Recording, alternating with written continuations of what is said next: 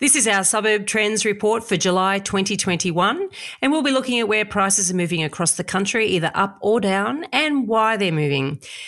And what are the various ways to measure market growth anyway? Most of us know medians, but in this episode, we're looking into another option we have for measuring growth. And we'll also take a look at how being on a main road affects price growth and a drill down on how 4-bedroom houses have been performing. Welcome to The Elephant in the Room. This is the podcast where we love to talk about the big things in property that never usually get talked about. I'm Veronica Morgan, real estate agent, buyer's agent, co-host of Foxtel's Location Australia, and author of Auction Ready. And I'm Chris Bates, mortgage broker. And I'm Kent, the data geek. Before we get started, I need to let you know that nothing we say on here can be taken as personal advice. We always recommend you engage the services of a professional. Don't forget that you can access the transcript for this episode on the website, as well as download our free Full Look Forecaster report, Which Experts Can You Trust to Get It Right? theelephantintheroom.com.au.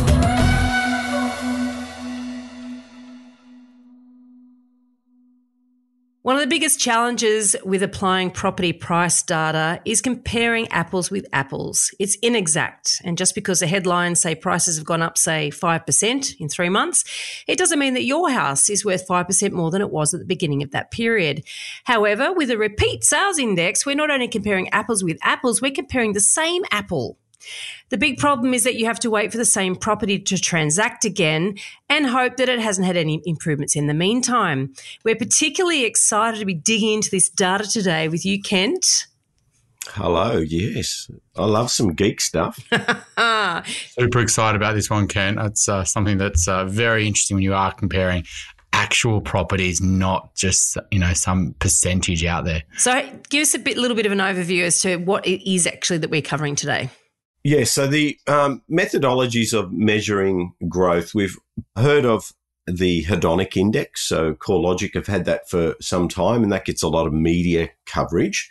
We've heard about medians, but one we don't hear about in Australia often is something called a repeat sales index or a Case-Shiller index, which is widely used in the United States, but not applied here, or certainly not well known here. And why is that?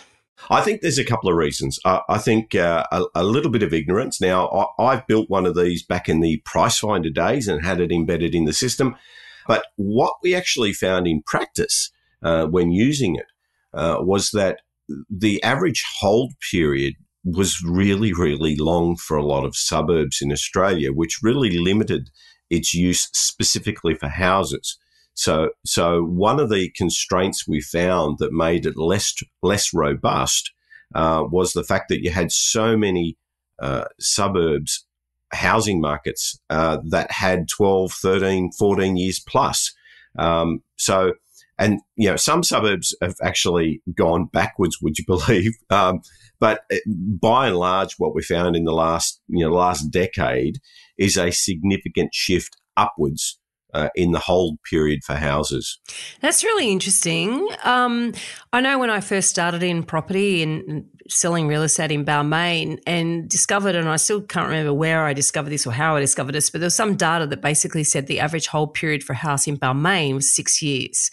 And I could see why that would be the case, because you've got lots of smaller houses, entry-level workers' cottages, and then you've got sort of a lot of medium-sized 3-bedroom homes, then you've got a very small amount of larger homes.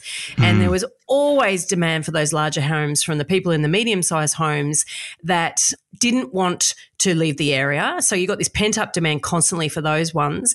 And then you've always got this sort of pressure cooker underneath it all, because the people who bought the little 2-bedroom semis and workers' cottages, once had that second child, they desperately needed to upgrade into those middle homes. So you could see why people might only hold a home for 6 years. When you extend that outside an area such as Balmain with that quite a unique composition of stock, then, if you go out to the outer suburbs, people don't buy the big 4-bedroom mansion and then need more space, do they? I mean, and also in some of those other areas such as Mossman, where you've got a lot of, or Haberfield, where there's a lot of larger homes that exist. It's fairly homogenous in terms of the size of the blocks and the size of the houses. So that does make it difficult, I guess. It's much easier to use this type of repeat sales index in a place like Balmain than it would be, say, in Mosman, I would imagine. Correct. Yeah, well, REA put out an article in November 2020 on this called Why Aussie Homeowners Are Holding Property Longer Than a Decade Ago. And it's a cracker of an article. And it's got a tableau table in it. So while you were talking, I pulled up Balmain. Now, what they've got is Balmain currently for houses is 12.3 years. Wow. And then they've got this little button that I can just click and I can go, well, what was it 10 years ago? It was 10.5 years. So you can see how it's nudged up. And there are a couple of suburbs. I did it for Coogee. My go-to is my own suburb up here in Newcastle, but I had to throw in Newcastle, can't help it. But Coogee actually nudged backwards according to this calculator. But so you can see that Balmain's nudged up to 12.3. Now that's for houses. Now I'll stay on the Balmain line for a moment. If I click over and make that units, units is actually 10 years, which is pretty long. It is very long. So, when you compare and contrast that to some of the areas that would have a much higher rental tenure than Balmain, that is, often there's a lot of suburbs in here 5 or 6 years. I guess when I think people are living in their houses longer, if we say that housing stock or listings, available houses in a suburb are pretty flat, right? If not decreasing, because sometimes they knock houses down to build duplexes or apartments, etc. If people are living in their houses longer, what that actually means is that they're selling less, which means listings are going down. And if that continues to get worse, then that means supply is actually dropping in the amount of properties for sale each year. And so in your sort of Balmain example, if people can't afford to do that upgrade because there's no listings of those 4 beds, do we then just start to have more compromises? And, in that scenario, Veronica, someone has the apartment, then they go to the 2-bed house, and then they move out of Balmain. But then they say, well, actually, it's not that much cheaper if I go to the outer suburbs. So, if they just stay in that 2-bed house or the cottage, ultimately longer term, we're getting this real tightening of supply on the market each year. And, and then obviously more and more people want those properties. So longer people live in houses, it's actually just saying that means less every year, less listings. This is fascinating, actually. This is a direction that I wasn't expecting this conversation to take, but we'll include the link for that article you're just talking about in the show notes, because there's lots of hypotheses running through my head here. And one is that Balmain is a blue chip suburb, and a hallmark of a blue chip suburb is that people aspire to live there. And then once they do live there, they don't want to leave. And so if you don't have options to upgrade within your suburb, it's the ultimate sort of property, human condition dilemma, right? It's space versus location, property versus position, as we call it in our business. And so some people will compromise on location in order to get the property that they're after. Yeah. But it seems to be when you go to these blue chip areas, and I'm just picking Balmain as an example, and obviously it's one I know intimately, that people will make all sorts of compromises on the property in order to be in that area. Yes. I think shipping the kids off permanently to boarding school makes a lot of sense. For lots of reasons. And people actually do that. There's Joey's in Hunters Hill. It's a bit bizarre. It's like I've heard. I got to tell you, all my mum's side, they shipped the kids off and barely invited them home. That's terrible. What are you creating? Anyway, that's a social issue that we don't really want to go down that path. But suburbs like Balmain, with that period of time going up, that length of tenure or hold times going up, is very interesting. I wonder if that's different in other areas that are not aspirational, more of the ripple effect areas. Mind you, we won't see this in a rising market. We'd see it in a falling market, where in those ripple effect areas, people who've bought there purely because they can't afford where they want to be then turn their attention to really where they want to be when the market starts falling. Well, look, I think there's some rules that are really being shaken up at the moment, and some suburbs that, some areas or regions that we thought were traditionally the ripple effect. Or I'll move to Central Coast, for example. Let me get out of the city. I'll move up the Central Coast, have a nice house, maybe with a glimpse of some water, and save money over living in the western suburbs of Sydney or whatever. But there's some significant changes in those places. So we've got to be really careful with how we kind of categorize some of these markets as a result of COVID. Now, I'll just stay on that just at Gosford at the moment. It is crazy what's happening there, because what's happening is there's been a slight uptick in listings volumes. And I have yet to see markets tested, because it's just been inventory low, because listings have been low. So it's very, very easy to see why prices are going up. And we haven't had that test of an upswing in listings volumes yet. Well, we just have. It's just nudged up a bit in the Central Coast Gosford area, yet inventory's continuing to go down. So it's fascinating what's happening, and we just can't categorise suburbs like we used to. On a macro level, I was looking at some data put out by Westpac. I think they were using CoreLogic for this, and they said basically in May, nationwide, I think it was 130,000 listings, new listings, and that was an uptick. That was a 15% increase year on year or something, but 160,000 transactions. So 130,000 new listings, 160,000 transactions. What's that saying, though, is a lot of the stuff that wasn't listed that month has sold. And so a lot of the older, some of those properties haven't sold that month of that 130, let's say 10, 20% maybe. But then that means 60,000 of listings older than a month have sold. And that showed that a lot of, the desperation in the market, really. No, it does. But also when you talk about listings coming on and everyone gets excited about it, really the transaction data is the important stuff, isn't it? Yeah, absolutely. But some of these suburbs, these outer suburbs, their hold period's going up and up and up. So they're booming, but they're not listing. So while we're talking, just zoomed out to one of my favourite go-to suburbs, Wamberal, up in, it's a beautiful suburb up at Gosford. Yeah. And that's jumped up. So, at 11 years effectively now, but 8.2 years hold period a decade ago. So that's common. And, you can see why that's also contributing to price growth. I mean, a lot of people in Wamberal can't sell because they lost their houses in that storm, didn't they? I shouldn't laugh, but I mean, it did occur to me. I thought maybe they are trying to sell because they're teetering over the cliffs. Yeah, no, mate, Wamberal is an amazing suburb. It's beautiful. Not only have you got the sort of coastal beachfront, sort of cliffront properties, but you've got the acreages just on the other side, right, where there are lots of houses with bigger than acres, literally 5 minutes from the beach. So good choice of suburb. Some of these suburbs, there's three markets in one. The beach side, the near beach, and the rest. Yeah.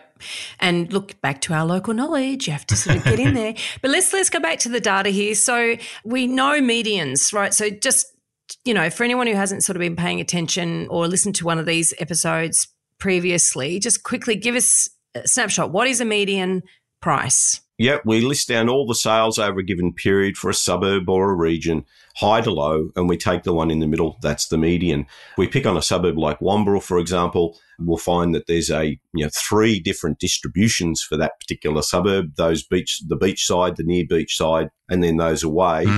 And what can often happen is if there's not a lot of listing activity along the beach side in Wamberal, then we can see prices go down, which is not really representative of what we want, which is measuring true valuation change. So you almost need to carve up every suburb into sort of its segments and then do a median on each segment, which is very messy. But the thing about a median is that 50% of properties will perform better than the median and 50% will perform less than the median. So how is the median useful? I think that the median is very useful when you get it up to a statistically relevant sample size. And I go on about the statistical area 3, SA3. And what you find when you zoom out to that and you look at the shape of it, most of these SA3s look very normally distributed. So I have found that the SA3 level median is really robust and really reliable for tracking price changes at a very pragmatic, simple way. Okay. And the stratified median is what we were talking about just then about segmenting an area, or is that what you mean by? Yeah, a lot of that. So there's different people take different approaches to stratification, i.e., layering or stratifying the data and then layering it up to try and balance out all the anomalies. Another approach to the way you play with medians is just splitting it by bed count. So, what I like to do is look at the changes in prices between bedrooms. I look at the overall, but I also look at the change in beds, and that gives me just another insight. I like kind of look at it as you're buying a car, you walk around it and look, kick the tires and walk around.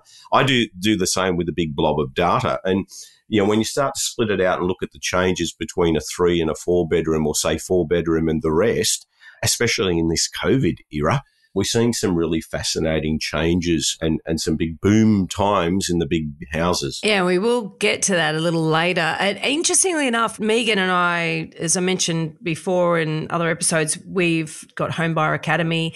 We ran a little workshop recently, which was the Stepping Stone Strategy Workshop. And that's really about helping first home buyers identify an area where, they're more likely, and I'm always very careful with this, to look for short-term growth, short to medium-term growth, because they need to get that oomph so that they can actually sell it and upgrade, right? And so in terms of looking in areas and teaching them how to research areas using freely available data. And if you go onto Domain or realestate.com.au and look in their suburb profiles, they both have this stratified median price data. And so you can see, 1, 2, houses and units, 1, 2, 3, 4, 5, and so on, bedrooms.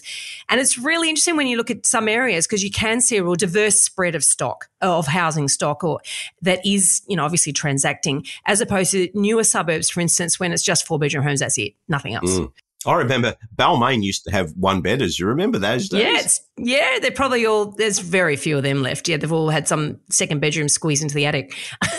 But also it does, back to that conversation about Balmain earlier about, there's an entry level, there's a definite stratification of basically the property market so that you can see you buy that, then you upgrade to that, then you go to that and so on, assuming you stay in one suburb. But it is really interesting when you start looking at different suburbs to see the makeup of their housing stock and to see whether there's that variety or not, and that's just a very simple way of doing it. Well, I think the price, so to answer your question, the value of a median, I'd argue that a price segmentation chart's much more valuable when you're looking at a suburb. So, I don't like, that. I don't like looking at the median through time at a suburb. Okay, I won't drone on about that. But when you look at the price segmentation, it does tell you the profile of the suburb. Wamberal or a Terrigal will have, a cluster of properties up around the 3 million mark and then another cluster around 2 million and then the rest. And you can suddenly understand, wow, well, I can get a foot into the market here for 800K if I go on that side and, away from the beach, but then I can work my way up. Yeah. I mean, I guess if you're looking at comparing your property though, let's say it's how's yours performing to the market, I mean, that's when you really need to go and look at actual sales in the suburb, go back in time, look at actual sales, similar to yours, because, even a few hundred meters extra from, let's say, the train station or maybe on a better street versus, and if you're not comparing apples and apples, I mean, ultimately these medians can help give you a bit of guidance to say, okay, well, yeah, maybe that market's performing well, but I really feel you should go even deeper, right? Whether you're looking to invest in a suburb or looking to compare whether you should sell your property, I feel like you just got to look at actual real sales, like how similar are they, and then how far can you go back and look at similar sales. Yeah, I think the biggest challenge with, we'll call them comparable market analysis or a CMA, where you can hand pick the comps, but what you really want is to have those comps automatically adjusted in the background for the indexation through time. So, we covered that last show. But Holy grail. I would love it if I could press a button and actually get a useful output to that button pressing activity. Well, I mean, one way I do it is I would look on RP data, and there's lots of other softwares, for example, but I've just got a subscription there and I can go into a suburb and you can click on any property and you can know exactly when it's sold, and you can look at the pictures of what that property looked like at that point in time. And there might be another recent sale on that property and you can sort of say, well, actually, not much has changed. And you can look at how that property performed, and then you can, and you can really target it on an area like that you're thinking about buying a property or that, you already own a property in. I think that's sort of how much detail I feel like you've got to go into to know how that, and then compare that to, say, another property you're considering that might be a little bit further away, and then look at properties around that and say, actually, these haven't performed anywhere near as long. They've taken a lot longer to sell.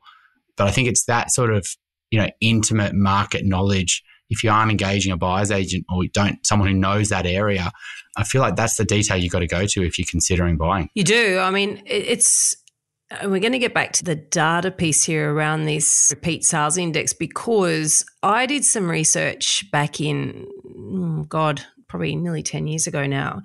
And what I wanted to do was understand, I had this hypothesis, right? I could see that some properties perform better than others in the same suburb, right? And my whole business is really based on this research. Our methodology is really based on this research I did back then.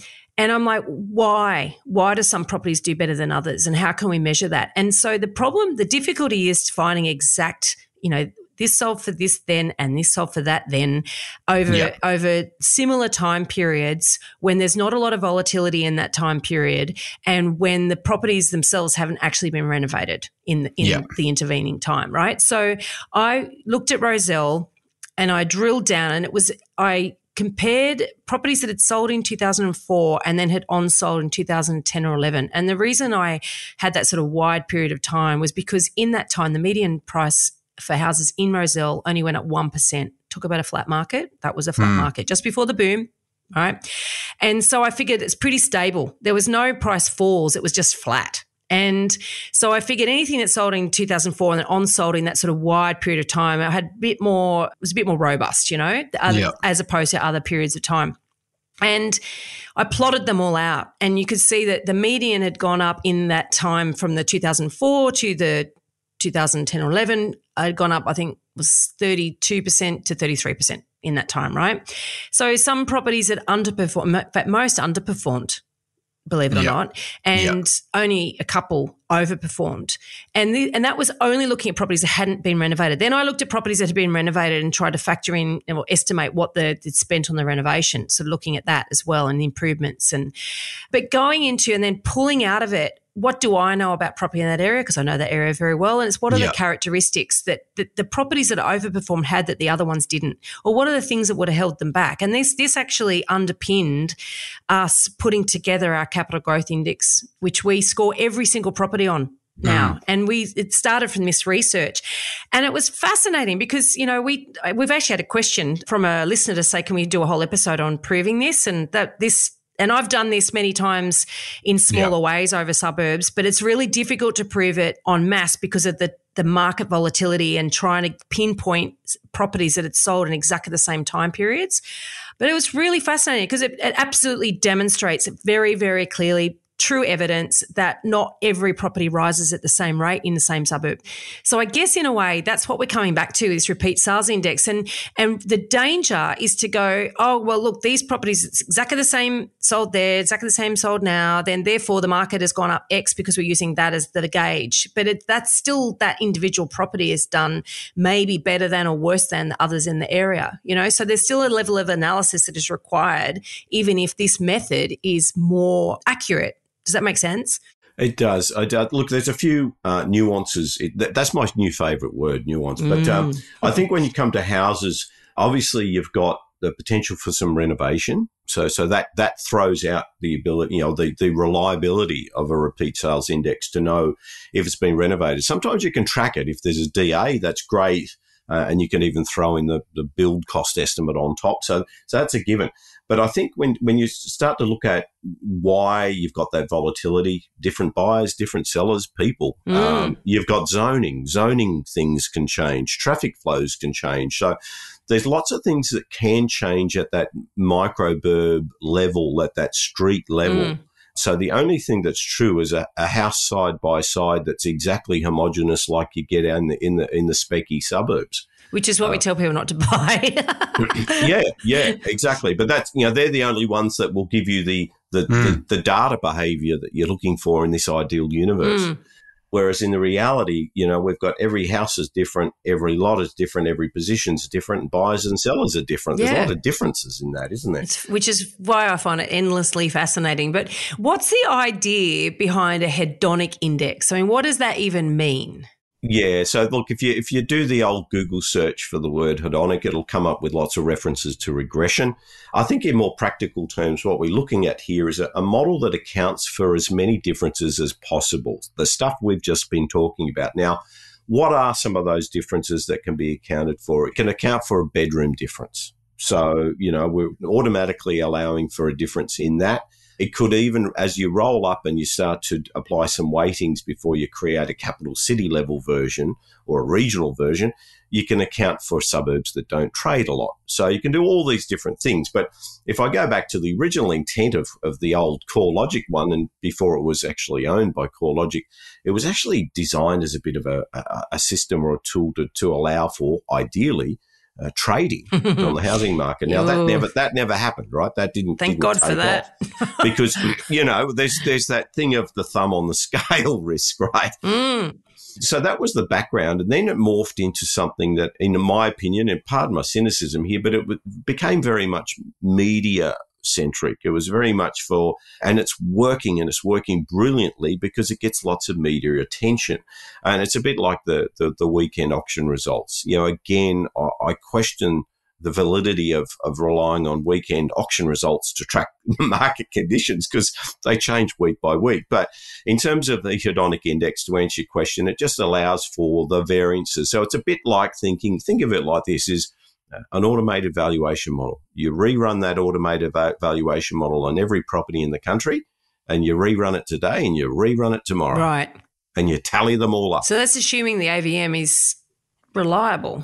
Well, if an AVM, this has always been my go-to, is if the AVM struggles in a given suburb, why is the hedonic index going to do any better? Yes. So that's an interesting one. So when CoreLogic put out price growth data, which I confess I do rely on just when we're doing our indexing of recent sales, when we've got to have something, right? Is that based on hedonic or is it based on medians? No, that would be based on their hedonic methodology, which they changed. And I can say, look, I've got no idea what they changed it to. Okay, right. So we just take it as a measure because CoreLogic data says that in the first 6 months of the year, houses in Sydney went up 18.6%. Now, anecdotally, I mean, on the ground, I would concur with that. Maybe even more in obviously some have gone up more and some gone up less. Yeah, certainly exactly. It's the hottest market I've ever experienced, but that's the makeup of how that figure has come about. You're saying potentially because they've reworked this hedonic index, but the underlying foundation of that is basically running AVMs on every single property. Yeah, but when you roll up into and you aggregate at a broader area, then it starts to behave itself for all the same reasons why a median starts to behave itself. That's why they call it statistically significant, right? Yay. Hey. But I guess on this sort of repeat sales index, I mean, I guess we're seeing that houses are taking longer to sell, which for me means that over the longer term, if that trend continues, if we keep living in our houses longer and longer, then there's already a limited supply and that's just getting tighter and tighter. But is there any way to sort of then go deeper and say, well, what's the relist rate, I guess, on these certain streets? If we rule out all the main roads, or can we sort of look at the relist rate of all the north-facing backyards? Is there any sort of way of doing that sort of data, Kent? Because it'd be interesting to sort of break up the suburb and say, well, look, the relist rate for this suburb has gone from average hold period is 10 years and it's gone to 13 years. However, in these streets, it's gone from 10 years to 18 years. And these sides of these streets are now actually at 20 years average hold. And so you can really see that the scarcity of these properties is so tight. And that's getting worse every year, which means it's harder to buy. It's easy, it's easier to sell. Is there any way to do that, Kent? Well, look, I've got a mate of mine, Nick Bendell. He does a lot of copywriting for agent listings. And one thing that we covered off was a well-written copy does put the effort in to drill down to stuff like that. Interesting stuff. How long has this street been held for? and how does that compare to the overall suburb? Yeah. And, and this stuff does surface in well-written copy for listings. It's funny you say that. I mean, I have noticed, tightly held is a phrase that is used a lot, right? Yeah. And it's usually in relation to a street or a pocket. I've seen it written into copy recently for a few listings where this tightly held house. Yeah. Meaning that it's just, my parents have a tightly held house. They've been in it for, over 50 years, right? Yeah. It doesn't mean that it's good. It doesn't mean that it's the best house in the suburb. It's hilarious. This tightly held house. These people have the imagination to move. But if there's data to back it, and you can say, this particular street in Chippendale, for sure, the last property that sold here was 15 years ago. Yeah. And the average is 11. So it's not a flippant statement. Yes. It's fact. Yeah. So that's where it's useful. And that's the thing, isn't it? Like if you can get a tightly held suburb, but a tightly held street and then a tightly held side of that street, and then you're in that, and that's obviously the best street, ultimately you know that no one's really going to be selling. You're going to have no competition really. You're always going to have the peak of the market. And so that's ultimately what you're trying to achieve is get that scarcity within a suburb. So, I think that's a real stat for people to keep watching over the longer term is, do we keep living in our houses longer and longer because there's no other alternative, stamp duty, cost to move, all those, and then just the additional debt. Do we want to take it on? That's something that I guess we should keep tracking longer term. So we need to create the tightly held index. Well, I guess, that's what realestate.com have got here on this interactive tableau chart, which is rather amazing. I'm looking forward to looking at that. So let's deep dive into a sample of you've done, and I think probably this repeat sales index, it sounds like it lends itself more to apartments than houses anyway, because A, apartments transact more, and B, it's easier to make sure that what has sold is the same as what sold last time. Yeah, it's hard to add a bedroom. Yeah. You can take a wall out and put a kitchen, update the kitchen, but yeah, absolutely right. So there's a level of containment to the improvement that can be made. Tell us, you've done a bit of a deep dive. You looked at a sample of 50 apartments in New South Wales. You've compared the current sale or asking price and the last sale. There's also the challenge of this getting the period right, so because they buy and sell over vastly different periods, that the time lag could be the same, but it could have been one sold in a hot market and bought in a cold market or vice versa, or you know what I mean? So there's a level of elasticity in what has actually happened in the greater market in the intervening times. So when you're comparing one property that's sold twice and then another, you want to make sure that time lag is somewhat similar. I mean, how does that all take it into account? Well, the assumptions that hold, and you could list down the assumptions over 50 pages, which is quite, one of them is that the market conditions, are equal and stable between periods and between markets if you're trying to compare. So if we're trying to look at, regional New South Wales apartment markets versus city apartment markets, then we could argue quite clearly that the conditions right now are extraordinarily different in the regions versus inner CBD oversupplied markets, which no doubt they're improving. But and we can see that. And I've taken some current listings and just compared the asking price or the sale price. It's a bit of a mixed bag. And then just for the example today, and then compared it to what those that have a last sale recorded, and then split it up with an average growth per annum. It's interesting because there are some anomalies, especially in those suburbs where medians have jumped because of new stock. I think we've covered that one about 1,000 times. Yeah.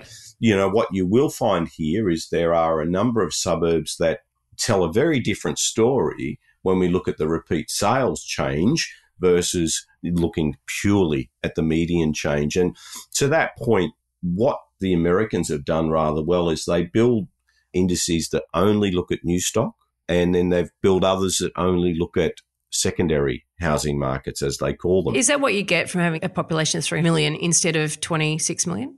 Yeah, look, I think they do a lot of things smarter than we do. And I think we can sit back and armchair criticise the Yanks, but they certainly smash it when it comes to property data and analytics. So, sorry, I just interrupted there. That's all right. Keep going with what have you found? So what I found was a couple of key things. So a lot of the city suburbs have got fairly low percentage changes per annum based on the sample period. So, if you look and arrange it out and say over the last 10 years, so many of these suburbs have, for units are very low single digit. But here's the one kicker, the really interesting thing. Forget region for a minute. If I go and I take my spreadsheet and I list it down by price, you'll see a very, very interesting trend. And what that is those that are coming off the lower base have the highest growth. Really? Double. Yeah. So if you look at and say what's the middle price here, the average price, say 430,000 for this sample, for this sample, for argument's sake. Yeah. And I then carve that and take the bottom half, typically the bottom half of them, I am getting about an 8% annual growth rate versus the higher half, and I'm getting a 4% growth rate. So this is the interesting thing. So it's just, it's lower priced properties in affordable areas becoming very attractive for a whole range of reasons. That's blowing my theory, and every cell in my body is going confirmation bias, ignore, delete. So this obviously begs some further analysis, because the upper end of the prices, you would assume larger apartments, you would assume there's a lot of our tightly held, shall I say that, beliefs around property that are now being challenged by some of this data. We need to do some more research. Yeah, I think anecdotally, I'd say there's an interesting blip caused by something called COVID, and there's been a flurry to a lot of these regions that made up the sample, and places like Tweed Heads or places like Curry or Merimbula, these had properties that were available for low 200s or below, and now they don't. I think it's interesting. I mean, you had a small number of listing sales, over the last 12 months, and you've had a huge increase in demand, with the region shift plus low rates. And so, it makes sense that, these type of price growth hasn't been factored in with the, the massive change with work from home. And so, over a short period, you're likely to see a massive increase in that. But it's once they're not affordable anymore, do people keep going to their regions? Is that price difference still there? Yeah, and we won't know until we know. And so, right now I'm just talking to the data as it is here, and it was a random sample of properties that were listed last week or listed the week before, that I could pair up some prices and pair up a last sale. So it was very random. And when I started, I just like to do filters. I just do the, descending and ascending on the columns. And that just jumped at me. I've gone, oh, what's this? Let's split the upper half and the lower half. And look at it. The bigger price change came off the low base. But that's a common thing that I've always find. You come off a low base, it's easy for a bigger percentage. But then you've also got, say it's a house, certain repairs that you may need to do to the property. There's, in those repairs are sometimes fixed, right? Like the cost to get a plumber out and fix a tap is the same on a $2 million property than it is on a $200,000 property. And it's the same as replacing potentially a roof, etc. And this is some of the things that you find with cheaper properties that, the maintenance costs can also eat into your return and the fixing things up. And that's something to obviously to bear in mind. The percentage could be higher, but then you have to discount that for the maintenance issues and potential rental issues, etc. This was apartments, and I think what we are finding is a lot of the larger apartment blocks are suffering because of the build quality issues. And every time I open up the Apple News feed, it seems to be another story about an apartment block that's got building problems. I'm looking at one property. I'm just sort of scaring through this list, and it's like in Tuncurry, there's this apartment that, if I've got it right, sold for $379,000 in 2011, and then on sold for, hang on, 379. So 172 versus 379. Sorry, 172 versus 379. So I guess one hypothesis is that these just sat there doing nothing for a long time, and then COVID's come, and then that's just given them a massive increase. So therefore, even though it says here 12% per annum growth, it could be 120% per annum 1 year and then nothing for 9 years. Well, I can tell you right now, I've got a friend who worked in mortgage insurance. He had 2 or 3 investment properties, apartments in Tuncurry, and he'd sit down and we'd have the same story. Should I sell these? Yeah. Because they were going nowhere. It's fascinating, isn't it? I mean, look, we interviewed Jeremy Shepherd, a couple of weeks ago, and he was talking about capital growth, and he's really just talking about very, very, very short-term capital growth and that decision as to whether you should sell a dud asset or not. And so that was a whole conversation around that. If all those pointers are like, oh my God, the market's hot right here now and I've sat on this for 9 years and it's done nothing, get the hell out of there. You just sell. And you can see why.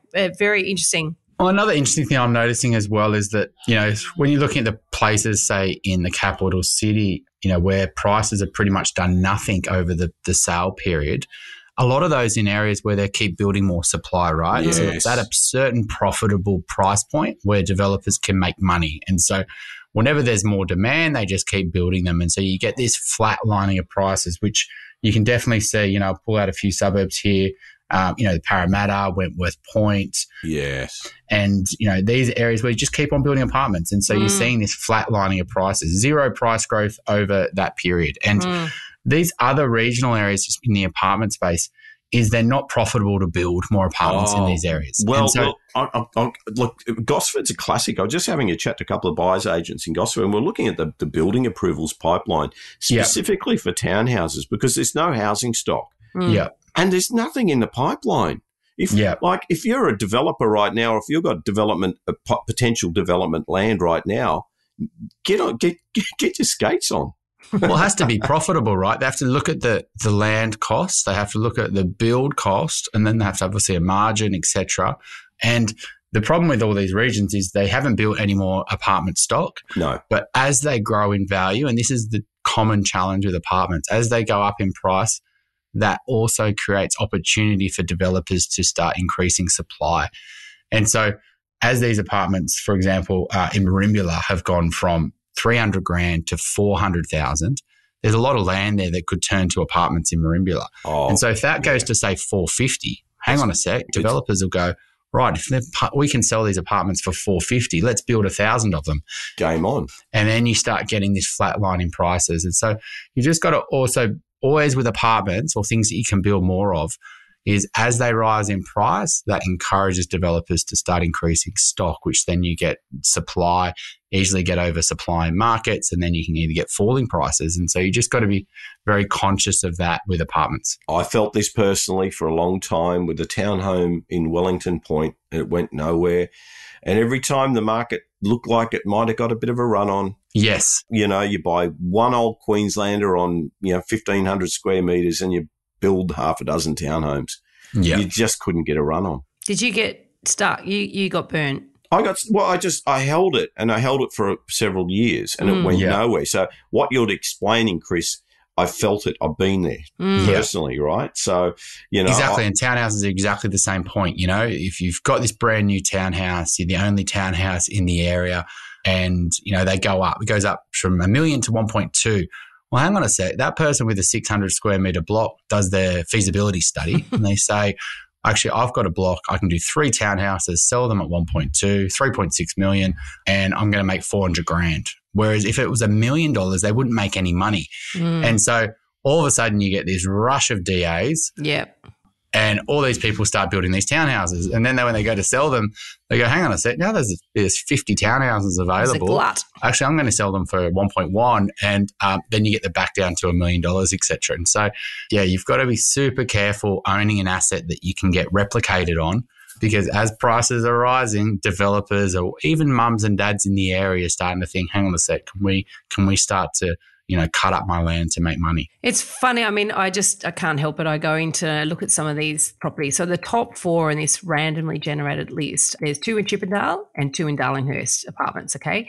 Chippendale were both in the Central Park development and both would have been, I'm presuming, sold off the plan 2010, 2012, right? And so there's a premium that they've paid immediately anyway, because they're brand new, but also massive complex. You talk about supply, huge. So they're both on sold, and the change per annum for one is 2%, and for the smaller one actually, and the larger one per annum change 3%. So 22% gain for the smaller one, 32% gain for the larger one. Then you look in Darlinghurst. So it's only a couple of suburbs away, not far.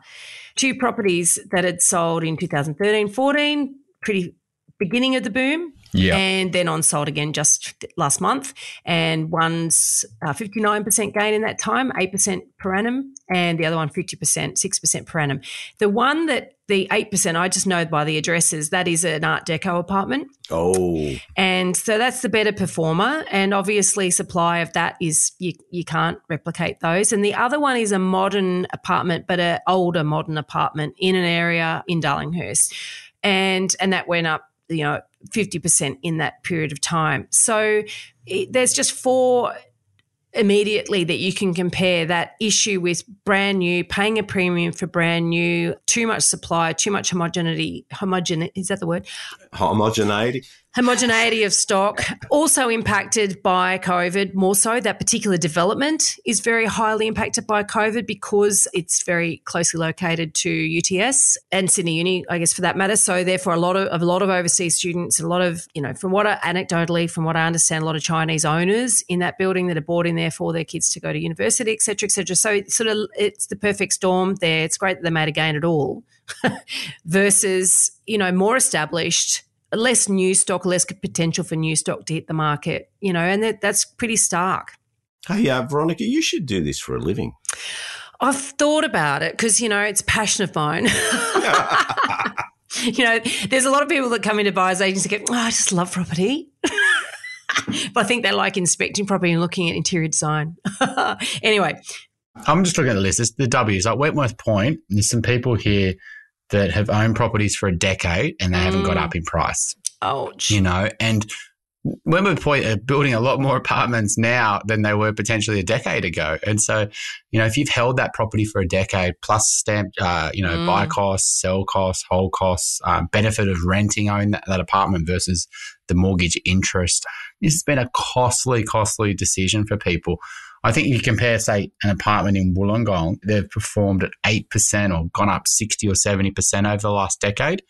And people a lot of them say that, long-term growth is, what you should be basing your decision on. But I would argue that, now they're at 600 grand apartments in, say, Wollongong. Now the developers will be saying, hang on a sec, there's lots of 1 or 2 story commercial in Wollongong that could easily be knocked down for apartments. And so that's profitable now. And so I think if you come back in a decade, Wollongong is probably going to see similar returns as an apartment level to what Wentworth Point is. It's just that difference in the supply really timing hit the market, or there was no supply, really no building because it wasn't profitable. And I think that's a really interesting thing to sort of track long term is, the rise in prices causing development. Well, yeah, because of course then, we don't want to fall for the recency bias to say, oh, right, look at that. That's a really solid area to invest in. Look, there's this evidence. Yeah, the suburb median. Yeah. It's in the top 10 list. Oh, my God, yeah, the top 10 list. So this is, it's fascinating stuff because, of course, this is like seeing the drill down of, my favourite report, the Pain and Gain report. Every quarter from CoreLogic, we learn a proportion of Australian property sales that are sold for a loss. And this is actually drilling down into really getting a snapshot into understanding which property sold at a loss. And this is the stuff that for a property investor to be successful, they need to understand what's contributing to these poor performances and what contributes to good performance. It's like that research I did earlier where I looked at what are the characteristics that a property needs to have to be an overperformer, and the market. You do need to know a lot about property to make a good decision, really.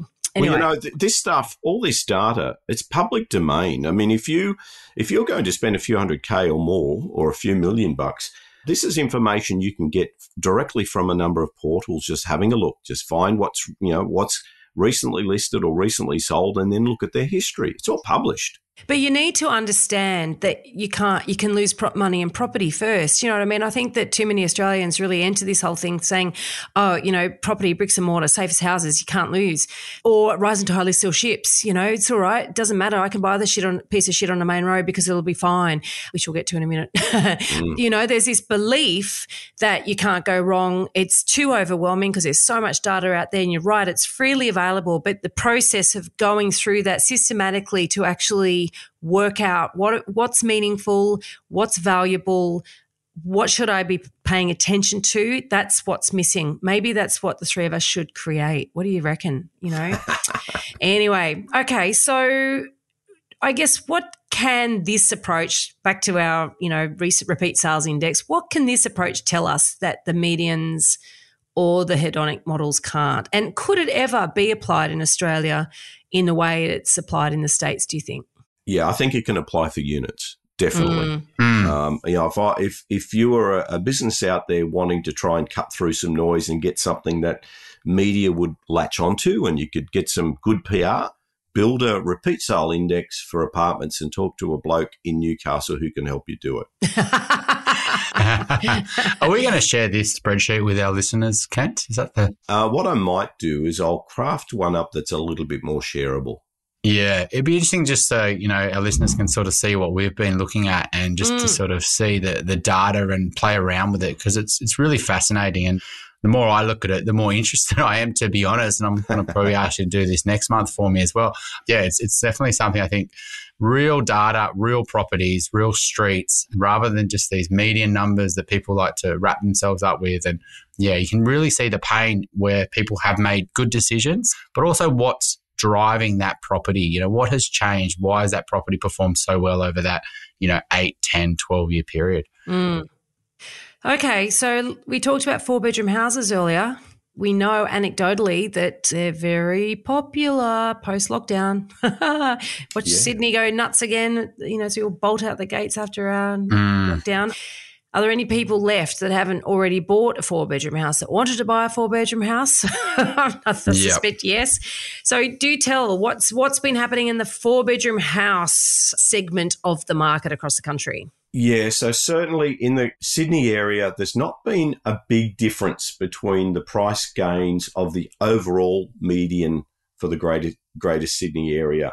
For 4-bedroom houses versus main. So if what we've done, I'll back up for a minute and say what's the overall median, 4-bedroom, 3-bedroom, everything included, and we split out just the median for 4-bedroom houses.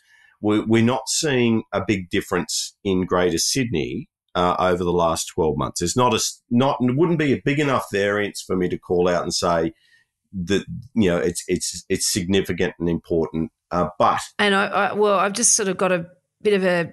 Is that because so many of the new suburbs are all built 4 bedrooms, and in the inner suburbs, oh my God, 4-bedroom houses have gone gangbusters? Look, I can't say why.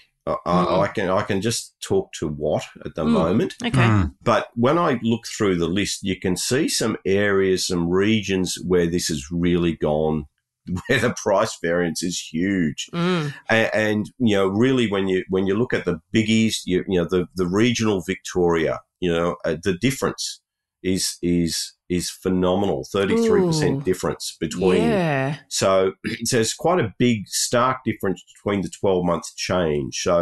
So you can see So just to clarify, you're saying that 4-bedroom houses have increased by a difference of 33% versus over and above, houses, all houses. Correct. So, and now let's just kind of make sense of that. There's people exiting the CBD area, pushing into these regions and looking for the home office. You've got clients, Chris, that you were talking about doing exactly this. Yeah. But is that makes what sense, lockdown right? If you're going to... Yeah. That's, because people are asking now, well, what's going to happen after Sydney lockdown? And I'm wondering, because of course their Melbourne prices haven't performed as strongly. I've just been comparing, say, with Sydney and Brisbane and even Adelaide. They've done very well. Oh, yeah. But they haven't this year, they haven't been as strong as those other cities, but the rest of Victoria has performed stronger. It's the standout here, other than the rest of Tassie. So maybe that's what we could be looking ahead at. Yeah. Yeah, because I mean, I think the lockdown, I talked to friends who just packed up and got out of Melbourne. They just got sick of it. And, quite a few families moved back to Adelaide that I knew. So they did the big move. And others are just getting out of the CBD, as I call it, or the greater Melbourne city area. You'd have to say anecdotally that this is going to be the same outcome for Sydney if this lockdown goes on for another month. Yeah. And then the rest of South Australia, that's an interesting one. It is, yeah. So, look, South Australia now, I'd really want to drill in deep here, but what we know is that, South Australia, a bit like WA, a lot of it was a fairly dormant market for a long time. People worried about jobs, and you've never been a big fan of some of these low priced outer burbs or regional spots. And I think what's happening though is people are looking at them primarily because they're affordable. They're not looking at them because it's a great long term investment. Okay. It's just a place to go that's affordable. So, yeah, really it's driven by price rather than lifestyle. Is that what you're saying? I think it's a bit of both. It's just like, if I can't, and I look at it and I start surfing. I'm locked up. I'm going to get onto RE. I'm going to surf. I like the look of Victor Harbour. Thank you very much. I could do it myself. But the 4-bedroom houses, when you isolate those, they've done really well. Really well. So, again, I think that's a scarcity issue, and it will only be a matter of time before things balance out as developers or renovators can catch on and do something about this. Interesting stuff, isn't it? So then once again, you've got to dig deep and understand what's underneath this data. But across the board, the 4-bedroom homes have outperformed aggregate home. Well, it's not just the rest, because the rest data includes 4-bedroom homes, right? Or did you take that out? Correct. No. I left it in there. So it's just the subset that is just the 4-bedroom stuff has significally outperformed. Yeah. And if you took the 4-bedroom out of the lot, it'd be even bigger. Stark, bigger again. Yeah. I'd be interested. Anyway, so there you go. I think that's a fairly interesting deep dive. Anything to comment on main roads? So this is interesting. So when I design automated valuation models, AVMs, one of the variables I regularly use is the main street. Now, the government has a database called the GNAF, Geocoded National Address File, and they've got something that classifies everything down to a footpath. So you've got, 301 is a code that they use for main roads, and 302 is a main feeder road down to a footpath. I think it's 309. Anyway. Cool. So I've tried all of these data sets out, and I've tried them as a scale or a category, and then I've tried the simple 0 or 1. Are you a main road, yes or no? The one that stands out and works rather well in the AVMs tells me a lot about the market. And what that tells me is main road, yes or no, does matter. It is a very significant variable for houses, but not for units. Which does make sense, because in a unit block, only those that face the main road are noise affected. Although I do, anecdotally, I can say that in a slower market, buyers will shun even looking at a building if it's got a main road address.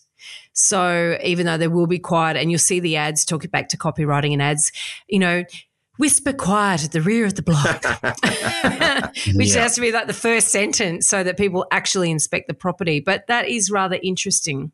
Well, before we moved to Balmain and we bought our property from this wonderful real estate agent, we were we were in Coogee on one of the main roads, and it was a beautiful block with water views, and it was an Art Deco, and it was a walk up, and it was all goodness.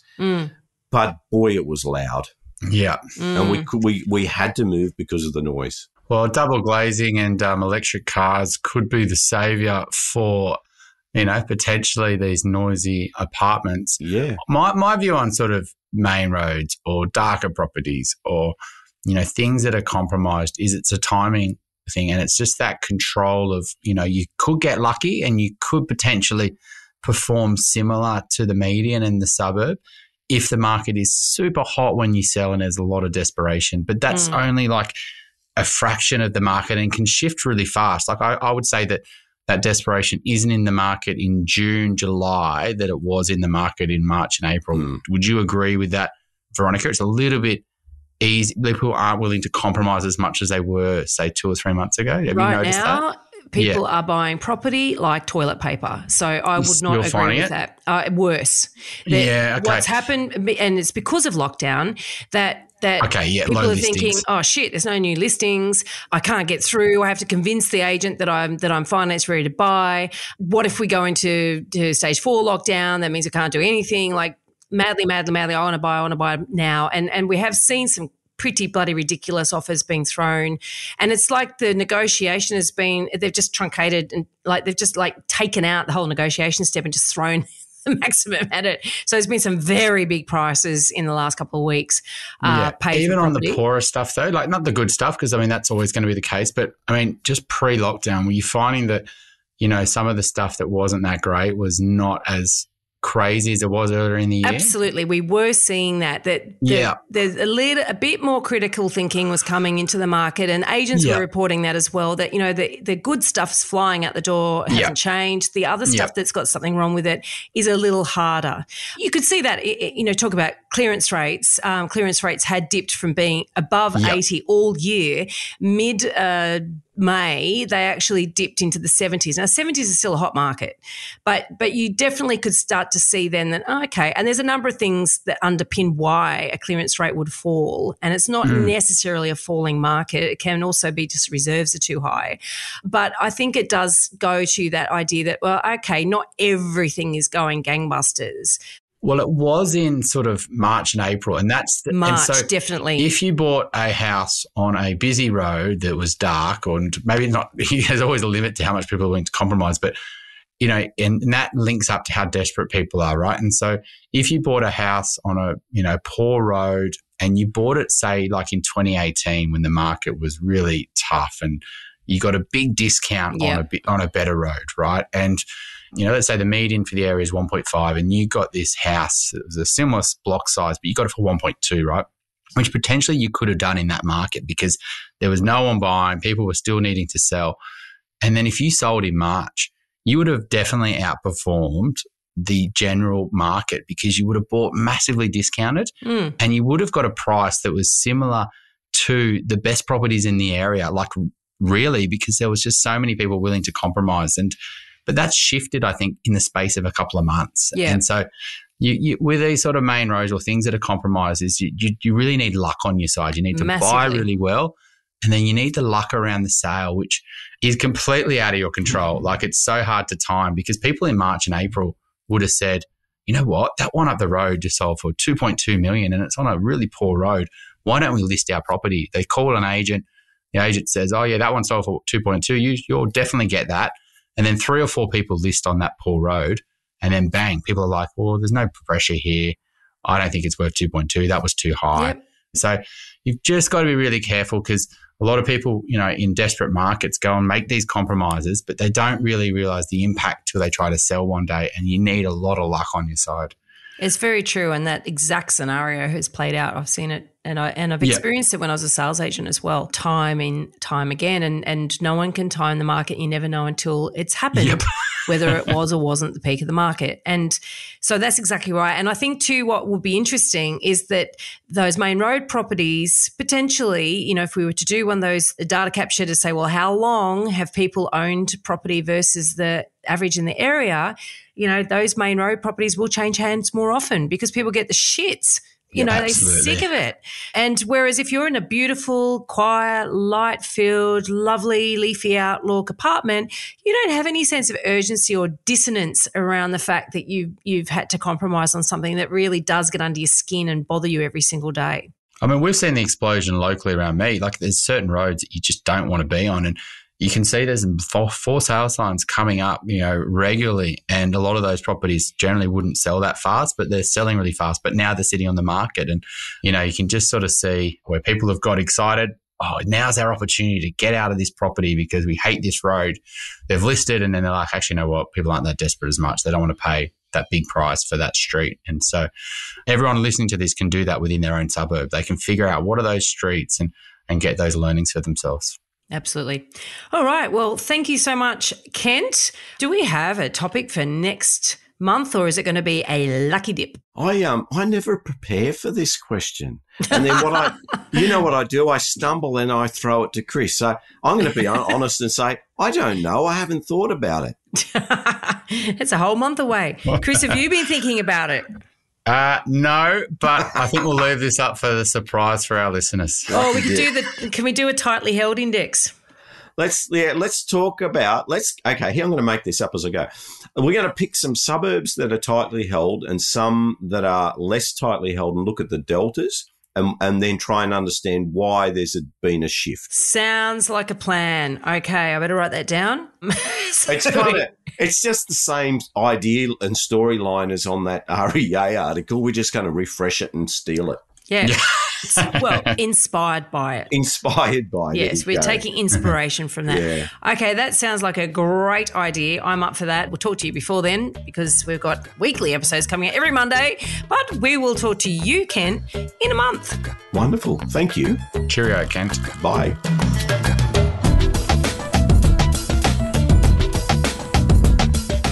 If you're looking to buy your dream home or an investment property in Sydney's inner west, eastern suburbs or North Shore, my team and I can help you buy without regrets. Reach out via my website, gooddeeds.com.au. If you're looking to buy your first home, thinking of upgrading into a new one or purchasing an investment property anywhere in Australia, my team love to carefully guide you on this journey. And most importantly, get the finance right. Reach out via our website, wealthful.com.au. Thanks for joining us. We'd love to see you again. And remember, don't be a Dumbo.